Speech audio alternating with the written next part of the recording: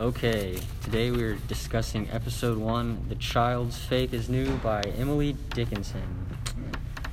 Alright. Well, right off the bat, the title is the first line of the poem. I thought that was interesting. I marked it to see if it had any why that was. I think that's with all of Emily Dickinson's poems, is like she didn't write titles, so all the titles are just the first line. I think that's right. I do not know. Sounds right. Okay, well, should we just take it stanza by stanza then? Sure. Alright, well, the first stanza, I read through it, and I had no clue what was going on, but I had more clue than what was going on in the other ones. And I think that the first stanza was kind of just like introducing the character, if you will, of the poem, and like how he's new to the world, and so he has fresh new eyes on everything and a fresh outlook on the world that he sees. That's what I took from it. It says he's innocent because he believes things that are false. Yeah.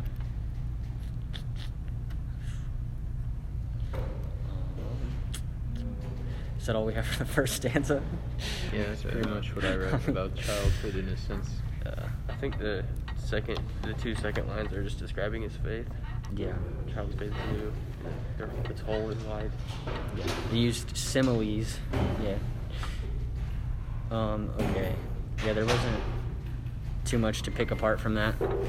Alright, yeah, so the second stanza, and this is where I marked, because I was looking throughout the poem, especially in this line and onward, you see words like dominion, sovereignties, Caesar, baseless emperor, ruler of naught, and men and kings. And I thought I circled those because I didn't know why that would be important or why it talked about royalty so much.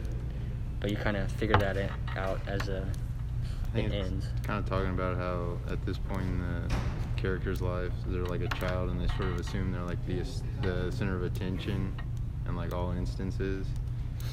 Like when it talks about credits the world, deems his dominion, like he views himself as king and super important. I kind of thought it was he viewed other people as kings and like sovereign and stuff, and then because in the third stanza his estimates are mistaken. Yeah. So he kind of realizes people are not kings. Yeah, what I think that's kind of like in the second stanza, it's where he's introduced to the idea of like people being in charge and like rulers. But then when you go to the third stanza, it's like he's learned how to do things.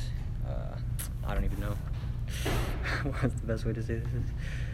He's like, he'd rather be normal than what I wrote is he'd rather be normal instead of flawed or somebody who only cares for themselves, is what I think it really tries to talk about as the poem goes on. And it's like he's had this, so the whole poem's like he's had his fresh outlook and he's kind of learning everything, and then he sees that it's better to not just care about yourself instead of, because most people are just focused on themselves or something like that. Yeah, I think the end is also like him becoming cynical, like with the line sorrowful as to, or the men to anticipate instead of kings. Like, so towards the beginning he like views everyone as like a great person because he doesn't have enough experience to know better.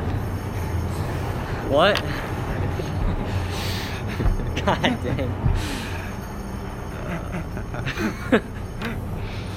Yeah, okay. Yeah, he like views everyone as like a great person because he hasn't had enough experience in life to know that they're like terrible people. Yeah. And so he's starting to learn how to like, I don't know, just view life in a different way. I think as he grows into the world, he gets a more realistic outlook, and his standards lower, especially towards other humans, because he's starting to realize that a lot of humans only care about themselves. And I think that's where actually the royalty like becomes important, because royalty is often viewed as they only care about themselves. So I think that's how that ties into that. That is pretty much the poem. It's just childlike innocence eventually goes away because you realize what other people are like. Stuff like personification and stuff, there really wasn't anything. There was only two lines that rhymed the entire time, or that had the same ending. I think it just rhymed more than the poem. Yeah, pretty much. I mean, really, it was like line 20 and 24.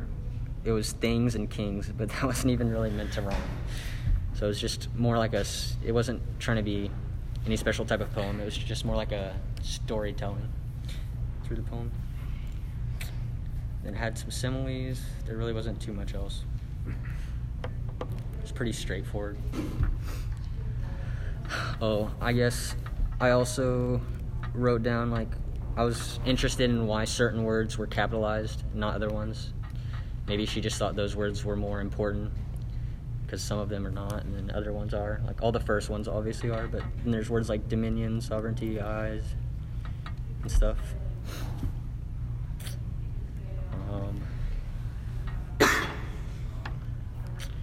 There was not much to pick apart, but I think we did a pretty good job. Are we satisfied with that? I think that's about it. All right, well, that was episode 2 that was episode 1 of The Child's Faith is New by Emily Dickinson. Signing out.